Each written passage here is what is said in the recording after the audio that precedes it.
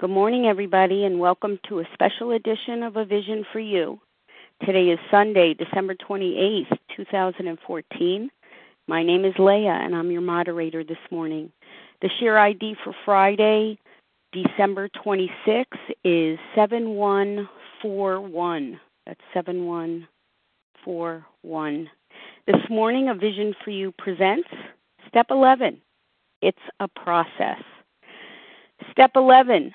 Sought through prayer and meditation to improve our conscious contact with God as we understood Him, praying only for knowledge of His will for us and the power to carry that out.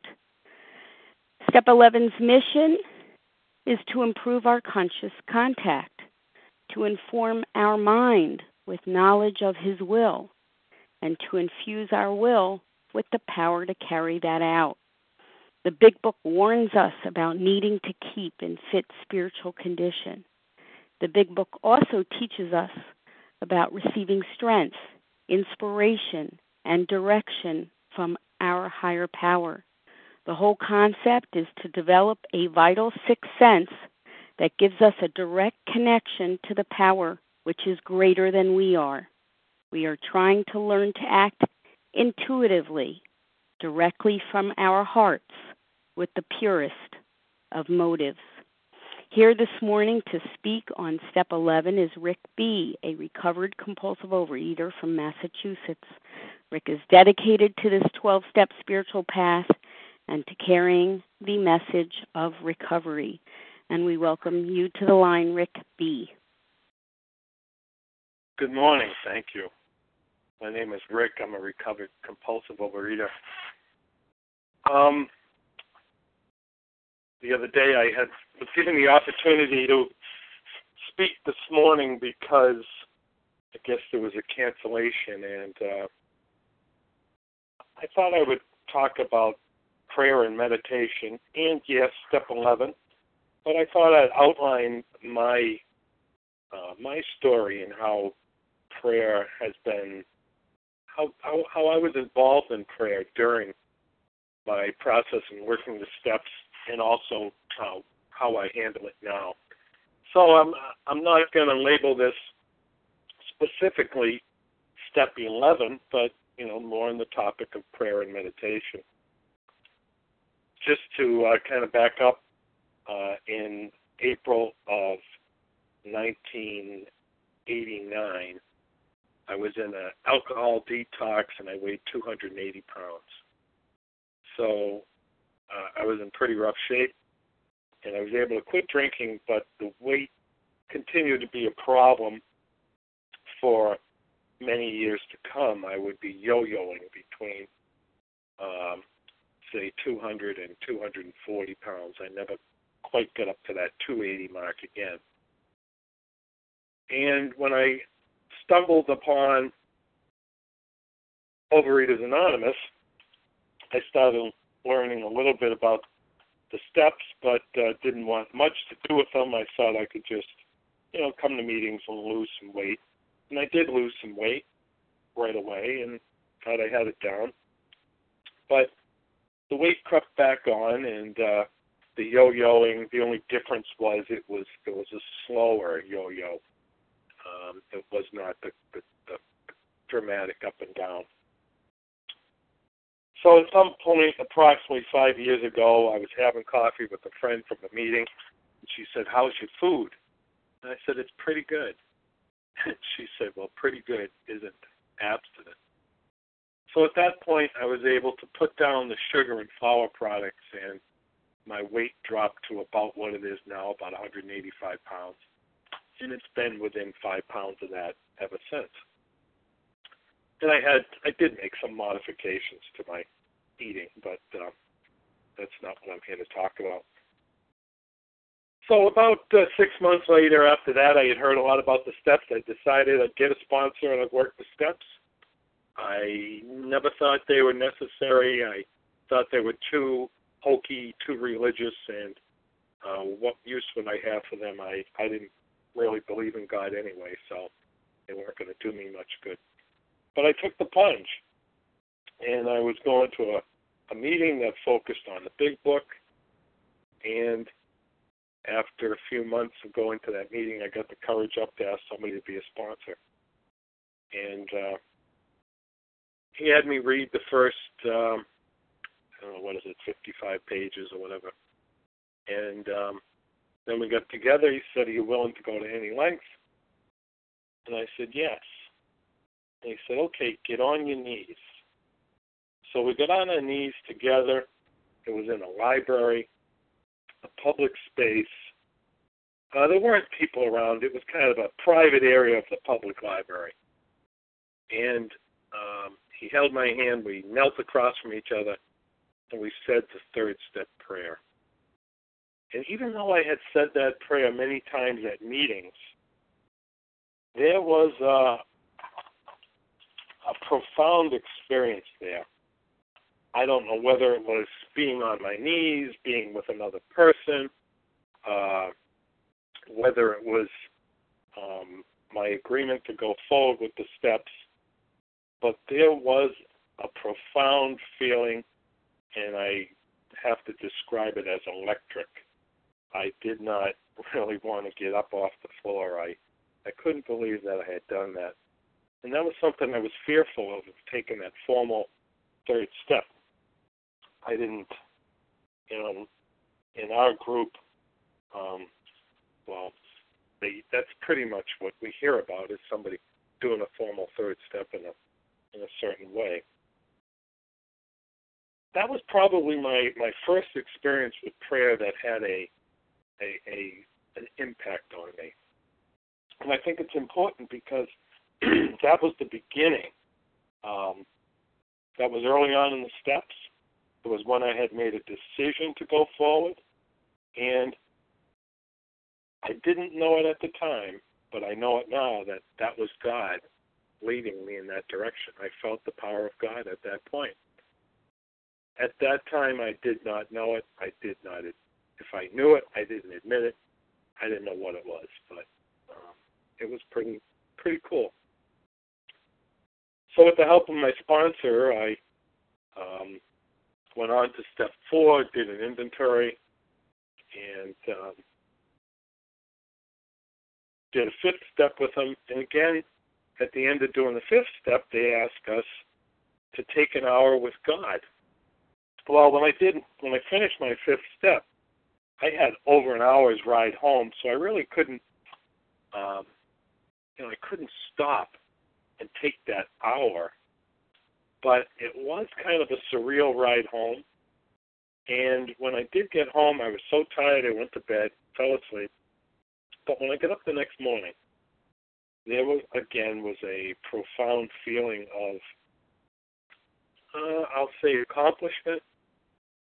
But again, there was, that feeling of the presence of somebody there helping me out. And although it's not really a prayer experience, the idea of being instructed to take time with God and the fact that I did have over an hour and a half ride home after having completed this process of giving away my 5th step, it certainly was meditative, and it had an impact on me. Steps 6 and 7, even though they're very prayerful type steps, I don't have any strong recollection of anything monumental happening. I, did what my sponsor said and moved on to steps 8 and 9. And when I was working step 9, one of the persons I had to make amends to was my mother. And I didn't know how I was going to go about it. We were not the type of people that talked. We gossiped about the neighbors and the family and talked about the ball games, but we didn't really talk. Well, without getting into details, I was able to make amends to my mother. I did not plan the visit. I did not make an appointment, but the opportunity came up to make amends to her. And as I was driving home, I had this feeling of, wow, maybe that's what they mean about God. And it was at that point when I first started to believe that there was a God. Maybe I was agnostic prior to that while working the steps. I guess that would be the best way to describe it.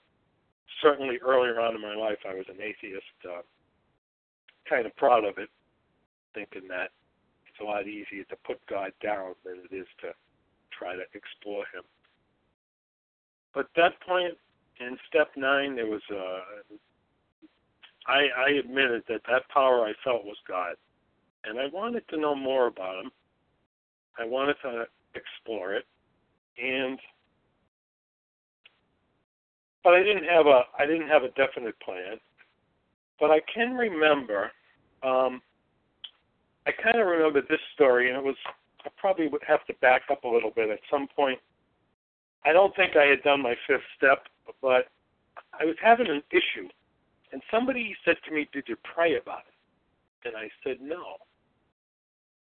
"Well, maybe you should." So I really didn't know how to pray. So I knew there were instructions in the book. So I went to step 11. And I looked at those directions or suggestions what to do as we retire and upon awakening and all through the day. And I printed them out.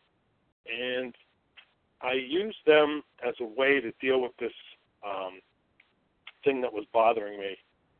And it helped. It helped. So that was an experience I had with prayer probably, it was probably during when I was doing my 4th step writing or somewhere around that point. But I certainly was not into step 11. And I guess the reason I'm mentioning it is another thing happened. I was at a meeting, and somebody had said, "Don't wait till you get to step 11 to start praying. Start doing it now. Start nurturing that relationship and start getting in the habit."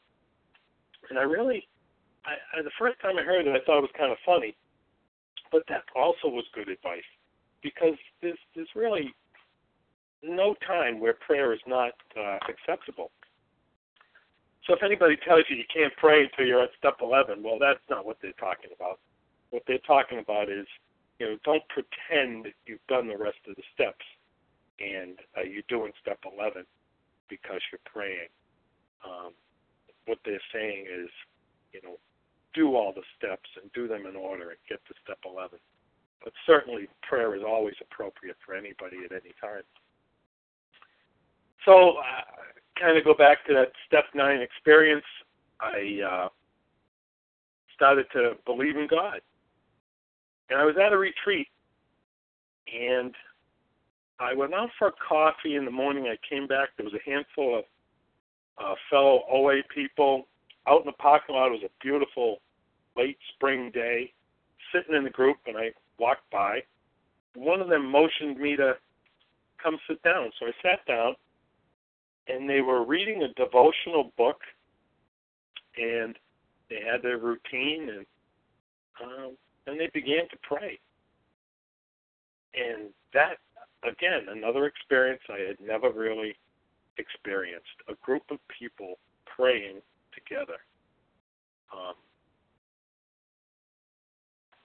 To be quite honest, it was a little bit scary because I didn't understand it, and I didn't know what I was getting into.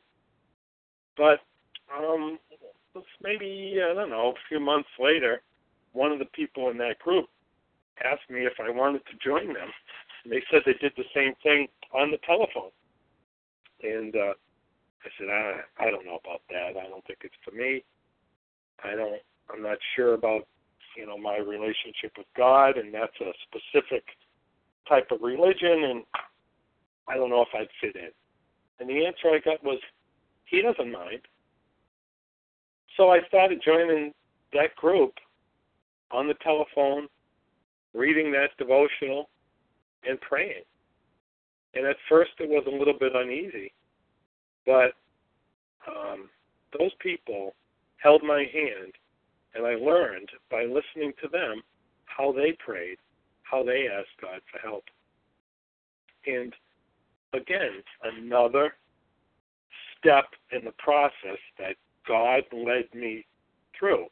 These weren't my designs. I didn't choose these things to happen. This happened to me, and there were other people involved, but certainly God put me in that place, so pretty amazing. So I continued to work with those people, and I continue to this day. And every day I start with a passage and some prayer related to that in a group.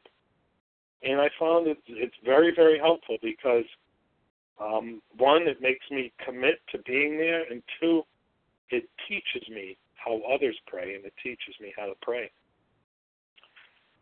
So short time later, I don't know, a couple months, whatever, I was searching for more things along that line. Now this, I did go searching for this. This was a thing I was looking for, and I showed up at a recovery meeting at a church, and it was a very denominational recovery. It was not secular. It was not 12-step based. And I didn't like it. And I told the guys, I don't think I'll be back. But I showed up the following week again, and they looked at me in amazement, but I really didn't like it. And one of the guys said, there's a meeting here for men on Wednesday night, and if you wanna come, I'll meet you there. I said, okay, that might be cool. So that week passed, and I didn't go, but I went back to the other meeting, and the guy said to me, did you come Wednesday night? I said, no, I didn't. He said, oh, good, because I rushed down here to meet you because the meeting was canceled for that week. I didn't want you to be alone. So right then and there, I knew another person was put in my life, and I showed up the following week with that group. And I walked in, and what struck me was it was about 12 guys. It was a men's group. And up until then, I had done so much work in Overeaters Anonymous with predominantly women, and women that were extremely helpful to me. The group on the phone, they were women.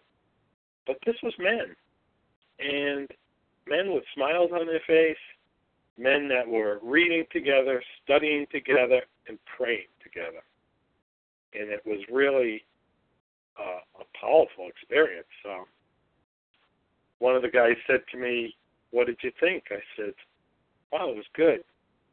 I'll be back. He said, is that a threat or is that a promise? And he really, helped me let my guard down. It was a joke. And I went back to that group the following week, and I've been involved in that group ever since for the past couple of years. And by working with those guys, I ended up showing up a few months later. Seems like everything took me a couple of months, A few months later, went to a church service and got involved. And I've been more and more involved ever since that point. So without, getting into specifics of that, and if somebody wants to call me later, they certainly can. I guess my point is that even though I was not involved in any denomination or any church, the 12 steps led me to get involved and to become a member of a traditional church. And it's kind of backwards from what we read in the big book, where many people had fallen away from the church, or some people were involved in the church but were still drinking and weren't able to relate the two. In my case, I had no involvement whatsoever, but it was working those steps that got me involved. And I don't think there's anything wrong with mentioning it. I don't think we should be shy. Page 28. Not all of us join religious bodies, but most of us favor such memberships. Most of us favor such memberships. So I read that, and I'm reminded that, where the roots of AA came from. It just so happens that it was a little bit different direction for me. So through working with people at the church, working with that group I do on the telephone, I learned a lot about prayer. And I continued to learn. And I looked on page 87, and it's talking about if circumstances warrant, we ask our wives or friends to join us. If we belong to a religious denomination, which requires definite morning devotion, we attend to that. There are many helpful books also. Suggestions about these may be obtained from one's priest, rabbi, or minister. Be quick to see where religious people are right. Make use of what they have to offer. Well, I do that. I'm making use of what they have to offer. And that is pretty much the basis of my spiritual exploration. It's pretty much where I go for answers, where I'm going for learning. And when there's a topic or a group starting or a study at the church that's kind of related to some of the issues I deal with as a 12-step member, I jump in. And I feel so fortunate to have been led through this path with God, where he knew that I was a skeptic. He knew that I was going to be a tough nut to crack. So he put some things in my past that would allow me to come to believe in a maybe a different way. I did not go back to the church, even though I was brought up in a home that, we were told what to do as far as religion and had to go to church and all that. I never really believed it. But now, it's a totally different experience. By working the steps, I was able to follow the directions that God gave me and get involved. And it's a pretty remarkable experience. One thing I find that's difficult is some of the people at the church are a little bit skeptical about 12 steps because they think that, God is some kind of generic God that doesn't have a name, doesn't have a specific way that he teaches us. And I just explained to them that, everybody has a slightly different concept of God, but there are many, many people in 12-step rooms that are devoted members of a denomination or a particular faith. So there's kind of a little bit of a purpose there for me to spread the message of 12 steps in my church community, because it tends not to be very popular and tends to be a little bit misunderstood. So I try to, I walk gingerly there too, and don't get too detailed, but I make sure that they know my story. And the story I just told you, I've told them. And there's quite a bit more to the story, and I don't think I'll get into it because it's very specific to my newfound faith and very specific to the way I believe in God. But he chose this path for me, and I believe that. I don't believe that I had anything to do with it. And that's one thing that my brothers will confide in me, that God is the architect of this plan. All I had to do was open my heart. And we talked so much about willingness, and that's what I was. I was willing to take those tiny little leaps and those tiny little steps, and God really did the rest. And so if anybody is kind of, unsure of how God fits in, God can fit in any way he fits in for you. There's nothing wrong with being a devoted follower of a particular faith. We try not to bring it to the light too much because not everybody looks at God the same way as we do. But there are people. There are people, no matter what denomination, no matter what faith, no matter what belief. Yes, there are agnostics and there are atheists too that have found recovery through the 12 steps. But you will find people that are like-minded and have a similar faith or the same faith, and that will do nothing but strengthen your recovery. So I just can't implore everybody enough to, follow the convictions of their heart, and don't be led by a fear of offending people by letting people know that you're involved with a denomination or a faith or anything in particular.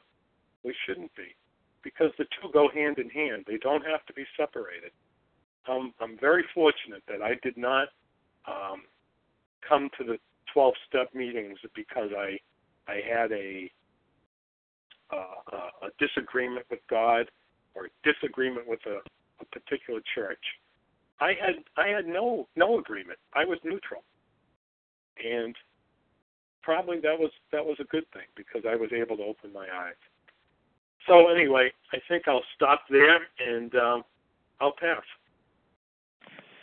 Thank you so much, Rick, for your inspiring message of spiritual growth and transformation. We appreciate your service today. Rick's contact information will be given at the end of the meeting, so stay tuned for that. And we'll now open the floor for questions. If you have a question for Rick, please press star 1 on your telephone and identify yourself, please. I have a question. It's Mary. Hi, Mary. Hi, it's Mary A. Thank you, Rick, for coming on today. I'm sitting in front of my Christmas tree. I was going to have my quiet time, but I said I'm going to put on the meeting and listen. My question is, since your share was, I'm used to the shares going on for over an hour, so it was a real surprise. You were just a half an hour. Maybe you could give us some concrete ways a particular problem comes up, whether it be with your food program or a person or whatever, and how you go about asking God and seeking how to come to an answer for that. And, they say there's an answer for everything, and there's sometimes many problems I find in my life dealing with difficult people, difficult problems, that there is not an answer. So if there's anything you can glean, I'd love to hear it. Thank you so much.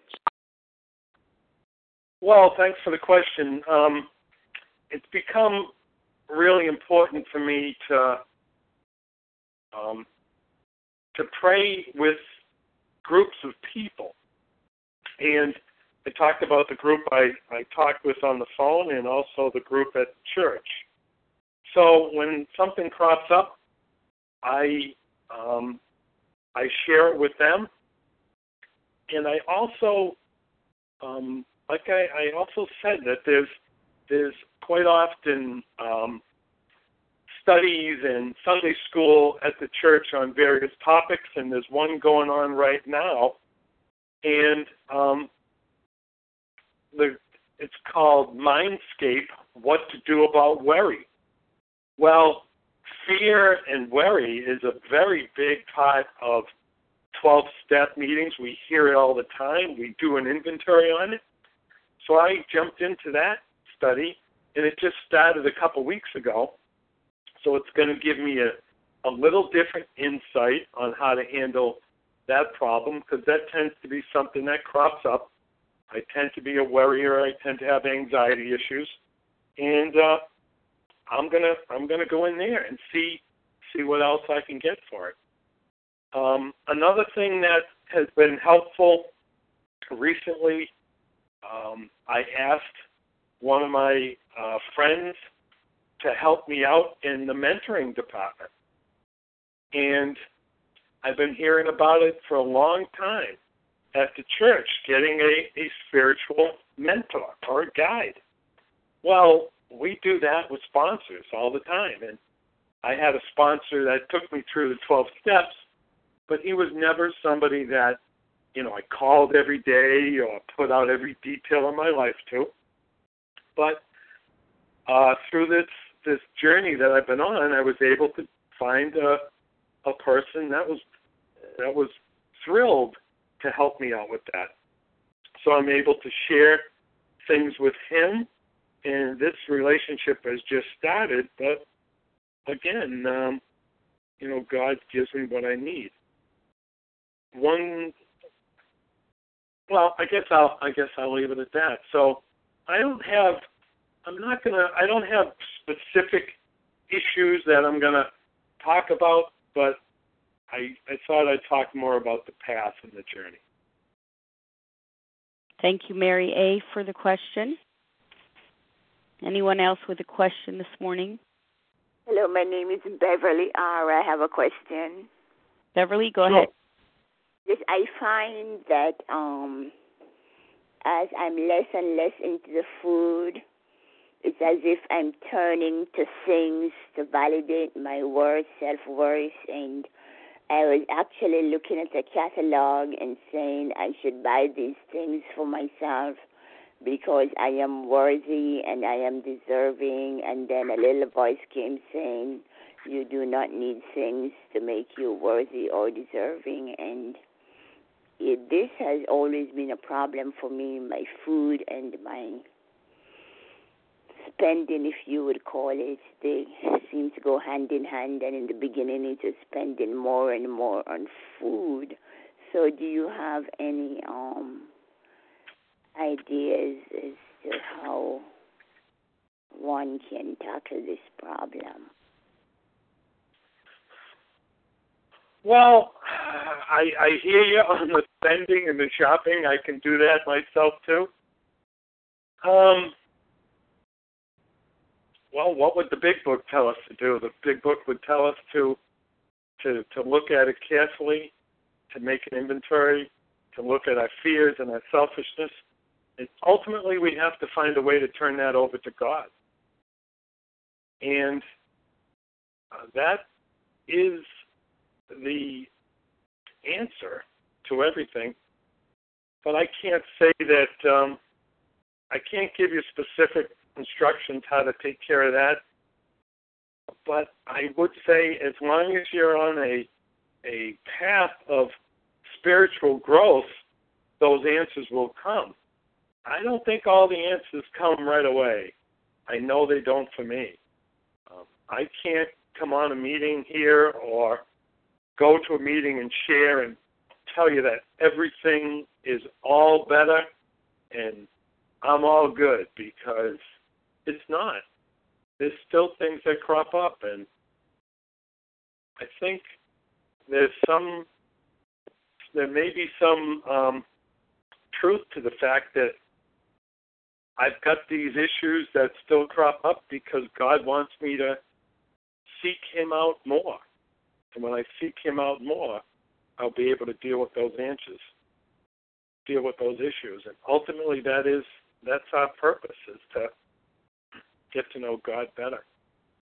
So I think I'll leave it at that. Thank you, Beverly R., for your question. Who's next?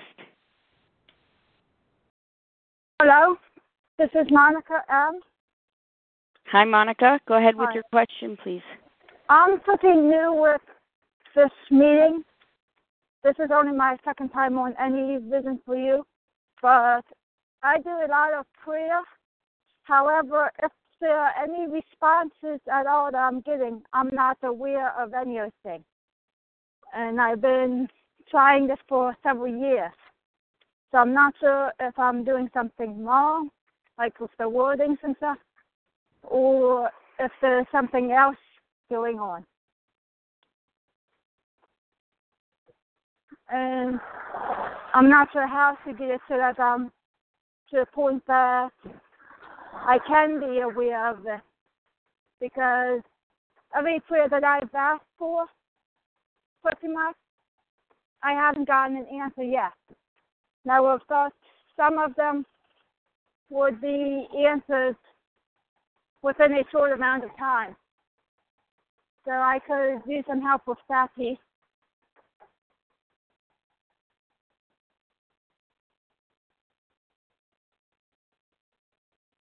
Well, I'm not quite sure if I understood the question. But when I wasn't sure about prayer, early on what I did was I went to the big book and I followed the directions that were there. And that gave me a beginning. And what I learned from reading those directions were that they were practical instructions on what I can do myself and how I can look at the things that are blocking me and keeping me out of touch with God. They weren't directions so much to pray for things or for events, but they were questions that looked at things that I had already looked at in my inventory, and they reminded me to keep a closer focus on those same things that were blocking me off in the first place. And in so doing, it allowed me to get closer to God. So I think everybody's experience with prayer is different. I never asked God to get me a parking space, and I never thanked God for a parking space. Maybe I look at the bigger things and the bigger events, and I think that's where I'm able to appreciate it much more than those individual requests. So I don't know. I hope that answered your question. Thank you, Monica M. Who's next with a question? Linda R. This is Sima. Linda R. Linda R. and then Sima, please. Go ahead, Linda. Thank you very much. Thank you so much for your service today. I've been in the program many years, and when it comes to Step 11, I've worked up to Step 11. Sometimes I go back and do some more work. However, of late in Step 11, I do a daily inventory at night, and I look at, the things that happen throughout the day. And one of my questions is, of course, was I dishonest? And it's really helped me with integrity and honesty as I evolved in the program with God. However, I wanted to ask you a question because what I'm getting, the question is, how have I been of maximum service to God and my fellow man? And, in my experience, I've gone to a lot of outside resources. However, the steps are really my life, and I use them for every single thing that comes up in my life, good, bad, or indifferent. So my question to you is, how do you do service in the community? Because right now, God is telling me that I need to go out into the community and help others regarding recovery. So I just wanted to know, how do you do service? Do you go to face-to-face meetings? Can you share that, please? Thank you. Sure. I go to face-to-face meetings. I'm involved in a meeting up here, a big book meeting, but I honestly haven't been there as often as I was at one time. I get there probably a couple times a week, and I do offer my help to anyone that wants help in recovery issues. I'm spending a lot more time these days with in the church community, and I'm able to help them also There's a couple of people that are very interested, especially in food issues. One thing I'm sure a lot of people have noticed is that gluttony is one of the sins that is like accepted. And I get a lot of interest when I tell my story and tell people that at one time I weighed 280 pounds, and they can't believe it. And they want how I lost the weight. They think I'm going to give them a diet. Well, I tell them about my story of working the 12 steps. And I told them that it was people in these rooms that taught me how to eat, and it was working the steps that got me in touch with God. So there's a lot of contact with people there. There are some contact with people I work with that I let them know they have seen me lost the weight. I let them know how I've done it and where I've been involved.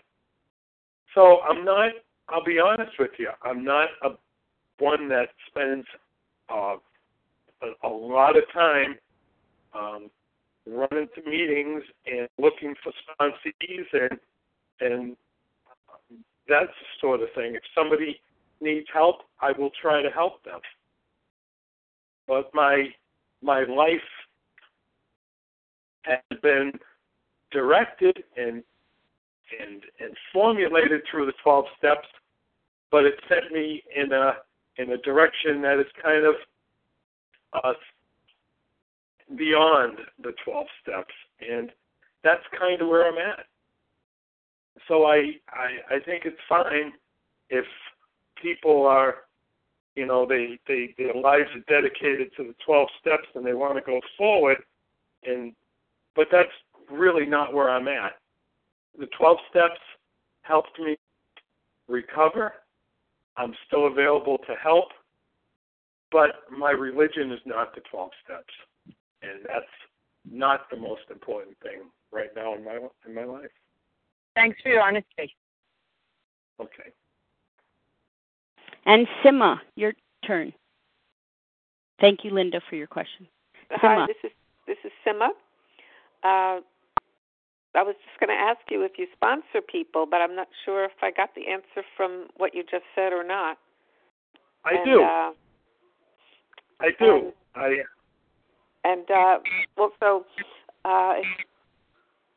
Have you had an experience where your sponsee may lose their abstinence and how you deal with that?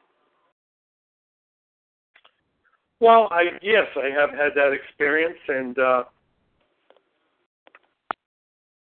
we talked about it, we prayed about it, and I told him, get back on track.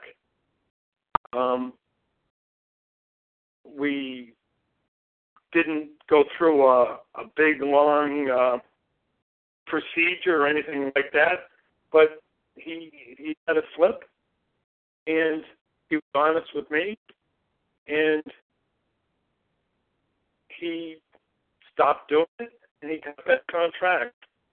So that was kind of a minor issue, I guess. I had another sponsee that I dealt with on the phone, and he just couldn't stop the eating. And I told him I was there for him. I could help him as much as he wanted, and we continued to work. But he just wasn't able to stop eating, so our relationship just kind of drifted apart. So I didn't fire him, or he didn't fire me. It just seemed to kind of dissolve.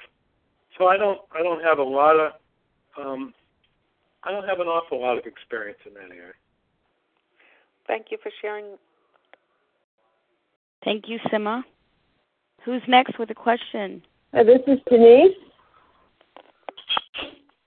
Okay. Hi. Denise, go ahead. Okay. Hi. Hi, Rick. Thank you so much for your share. Listen, I have a real weird question. Well, maybe not so much. I am a I don't consider myself a religious person, but I consider myself a believer in God. And I've been in a group of women for about 10 years, and we gather together and we study together and we pray for each other, etc. I guess my question to you is, how did you kind of come out to your people, your religious or your church people, that you are a compulsive overeater? Because I carry this dark secret all the time, and it's just so frustrating because we get together and it's, a lot of times we have a meal together, or most of the time we have a meal together, and there's food there that I shouldn't eat, and sometimes I pick up, and it's been a source of a lot of anxiety for me. And I'm just wondering how you deal with the non-12-step people in your life, and how you kind of tell them your story. So that's about all I had to say. Thank you very much. I'll pass. Well, thanks. It's easy for me to tell the story because it was the 12 steps that brought me to faith. And when I tell it in that light, and I take the time to explain, my journey from an alcoholic, 280 pounds, sobriety, up and down with my weight, not being able to control it, and working the steps. When I take the time to explain that to people, especially people in the church, then they get it. They understand that was God's plan. If I just throw it out there as a casual thing that I'm involved in 12-step groups, that doesn't seem to do it. There's a lot of misunderstanding of 12-step groups and 12-step beliefs and higher power where they can be turned off by it. So I have to tell the whole story. And I love telling the story because that's how God worked in me. And I just find that telling the whole story works. It's difficult if you haven't recovered and if you're still picking up the food, because I guess people are going to be skeptical. But if you can show them success and show them recovery, they can't deny that. And then it kind of turns it around the other way, and our story has depth and weight. So I don't mean to, put you down or anything, but it's difficult to be talking about the 12 steps and the value if we're not recovered. If we're recovered, then our story means something to people. Then it doesn't matter whether they believe it or not. And there's a lot of people that have the same thing as us. And just look around. Look around after a church service and look at the food and the coffee and the donuts and the cookies and the cupcakes. It's all over the place. And everything is a church supper. And so, I get it all. People invite me over to dinner, and I tell them. I tell them what I eat. They want to feed you. I tell my one couple invited me over last year, and this lady is famous for her desserts. And I apologized ahead of time. I said, I'm not going to be eating any of your desserts. And she kept pushing them on me. But her husband understood because I think he had heard the story more often. So I hope that answers your question. It does. Thank you so much. Hi, my name is Charles. I have a question for you. Thank you, Denise. Hey, Charles, go ahead. Hi, Leah. Good morning. My name is Charles H. from New York. I apologize for missing your qualification, but I do have a question for you. I am an officer of the church as well, and I want to find out how do you bring the message to the people in the congregation? Because there is a lot of people that's in the Word in the church that's 500 pounds, and I'm not trying to say that from a self-righteous standpoint. There is a lot of cake and cookie sales and all this stuff, and potluck dinners and dinner sales. And how do you carry the message, or how do you 12 steps, or do you 12 step the people in the congregation? And the second part of my question is, how do you pray and meditate and then bring that along, or bring that vision along to the congregation in the church, and are they receptive to it? So I guess that's a 3-part question. Thank you. Well, the short answer is the receptiveness is a little bit cool, but I tell my story, and I am very grateful that my story of working the steps led me to faith, and when I tell that story in that way, then it becomes very believable and has a lot of depth and weight. I also have a couple of friends that, prior to working the steps, were very devout members of different congregations, one a minister, and they obviously didn't have a problem with belief, but they had a problem with food. So I kind of use them as an example and try to point out the fact that, my story is my story, but there are other people in their same situation. I think the misunderstanding in churches and religious groups is that if they pray to have something removed, that's about all they can do. And then I think they give up.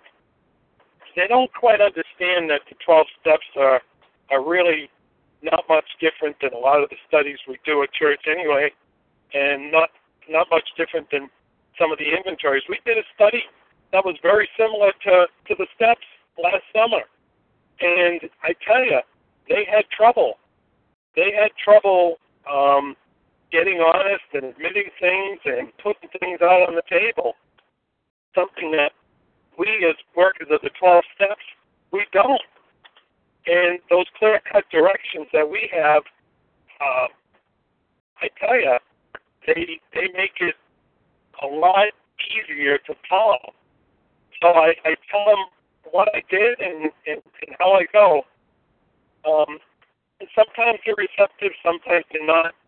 But I'd say more often than not, they're a little bit lukewarm, and it's kind of difficult. So I understand, I hear your pain, and I feel it. So thanks. Thank you, Charles, for the question. Who's next? Sarah W. Hi, Sarah. Anybody else? All right, Sarah, go ahead. Thank you so much, Leah. Thank you for your service, Rick. I really enjoyed hearing you. I'm not of a religious person. I'm much more a spiritual person, but I really admire and respect those that are. And I think so many people think that they have to kind of separate out, this is it, and I can only be this one. And a lot of times people come to us that have a lot of religious background, and they struggle with feeling like they're being disloyal to their religion. And so, I really heard a lot of passion about your religious devotion, and I respect that. Why would that not take over for the 12-step program? And I think the reason I put that out there is because I think not only myself, but I think it's a valuable question for a lot of people to hear. Why do you continue feeling that the 12-step program is important, although you have this very strong religious faith? And with that, I'll pass. Thank you. Well, again, my story is one that when I came into the 12-step rooms, I was an atheist. and kind of worked up to agnostic, thinking that maybe there is a God. So I can see where God worked in my life. And it's just the way he worked for me. I also, again, said I have friends that are very devout and were devoted followers before they came into 12-step rooms. So I do see examples of such. All I can do is say what happened to me. And for me, the 12 steps led me to God. And that's all there was to it. And I think it can do that with other people. I'm not sure if it's as commonplace, but I don't know. That's my story. Thank you, Sarah W. Anyone else? Question? Suji. Hi, Suji. Anybody else?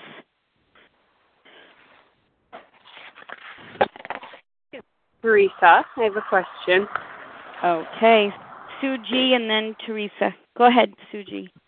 Hi, can you hear me okay? Yes. Okay. Okay. So, here's a question. So, in the religious community, telling your story is powerful. Well, I'm thinking about our own experience. For many of us, I'm recovered here in southeastern Pennsylvania, and I'm thinking of that old saw, came for the vanity, stayed for the sanity. And I wonder how, I know how that plays out sometimes when I'm sponsoring someone, that sometimes the first hook is that I lost 50 pounds and I look good. And especially somebody who saw me at the beginning and then sees me now says that.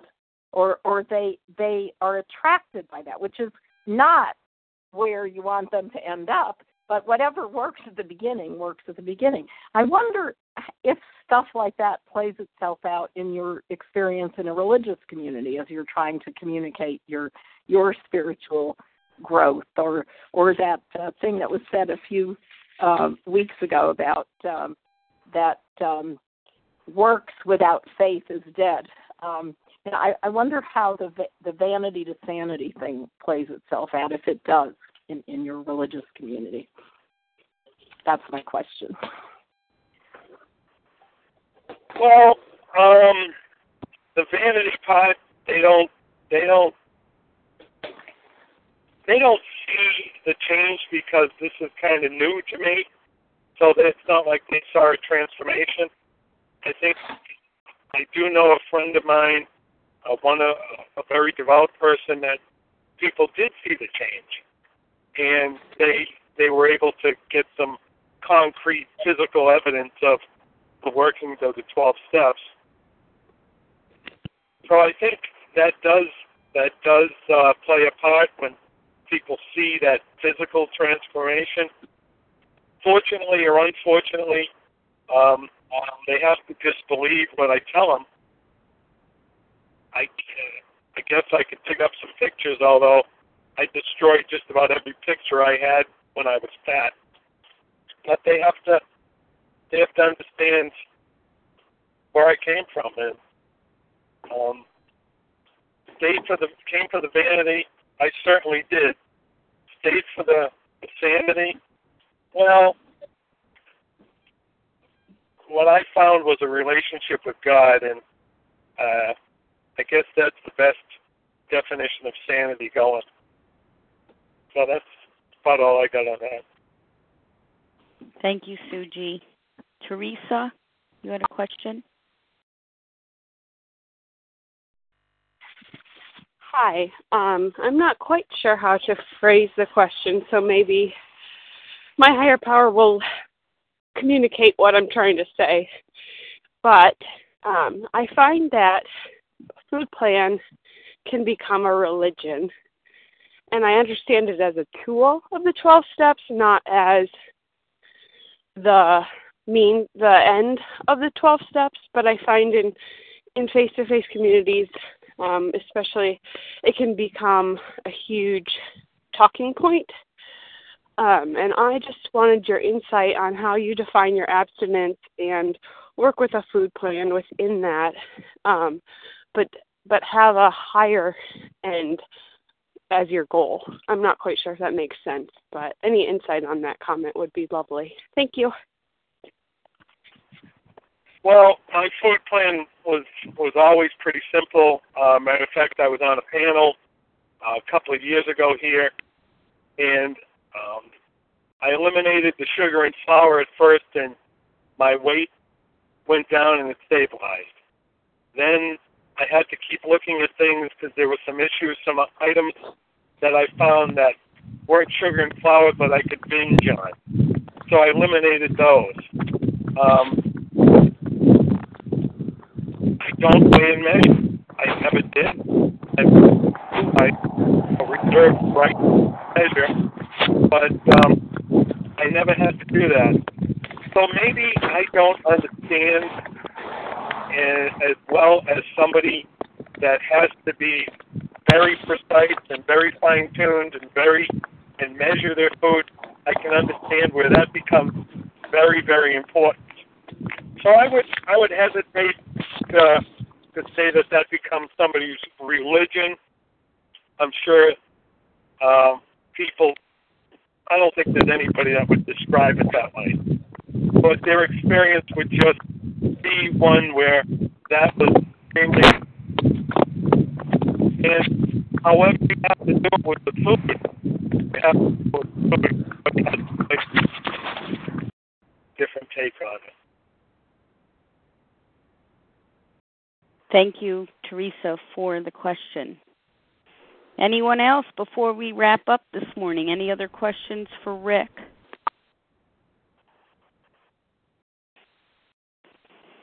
Star 1 to unmute.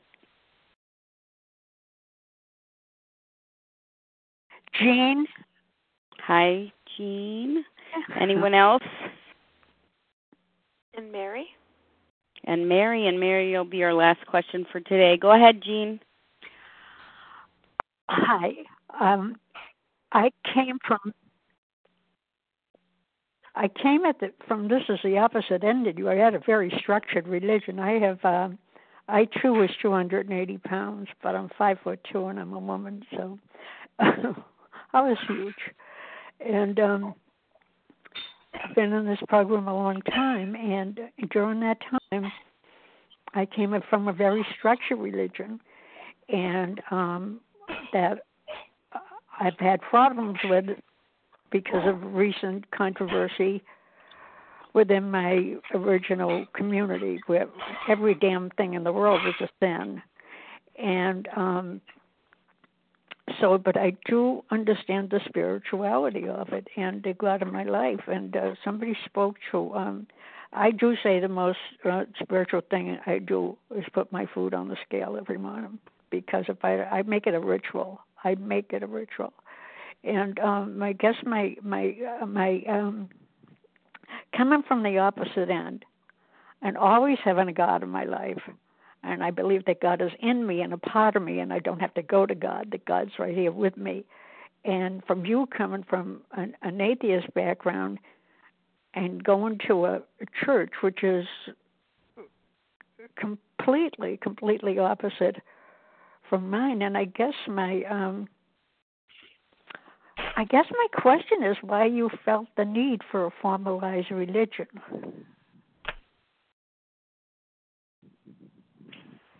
I didn't find the need. God found me. And I wish I could explain it. I didn't go searching for a formalized religion. I went searching for God through the 12 steps, and I shouldn't even say that.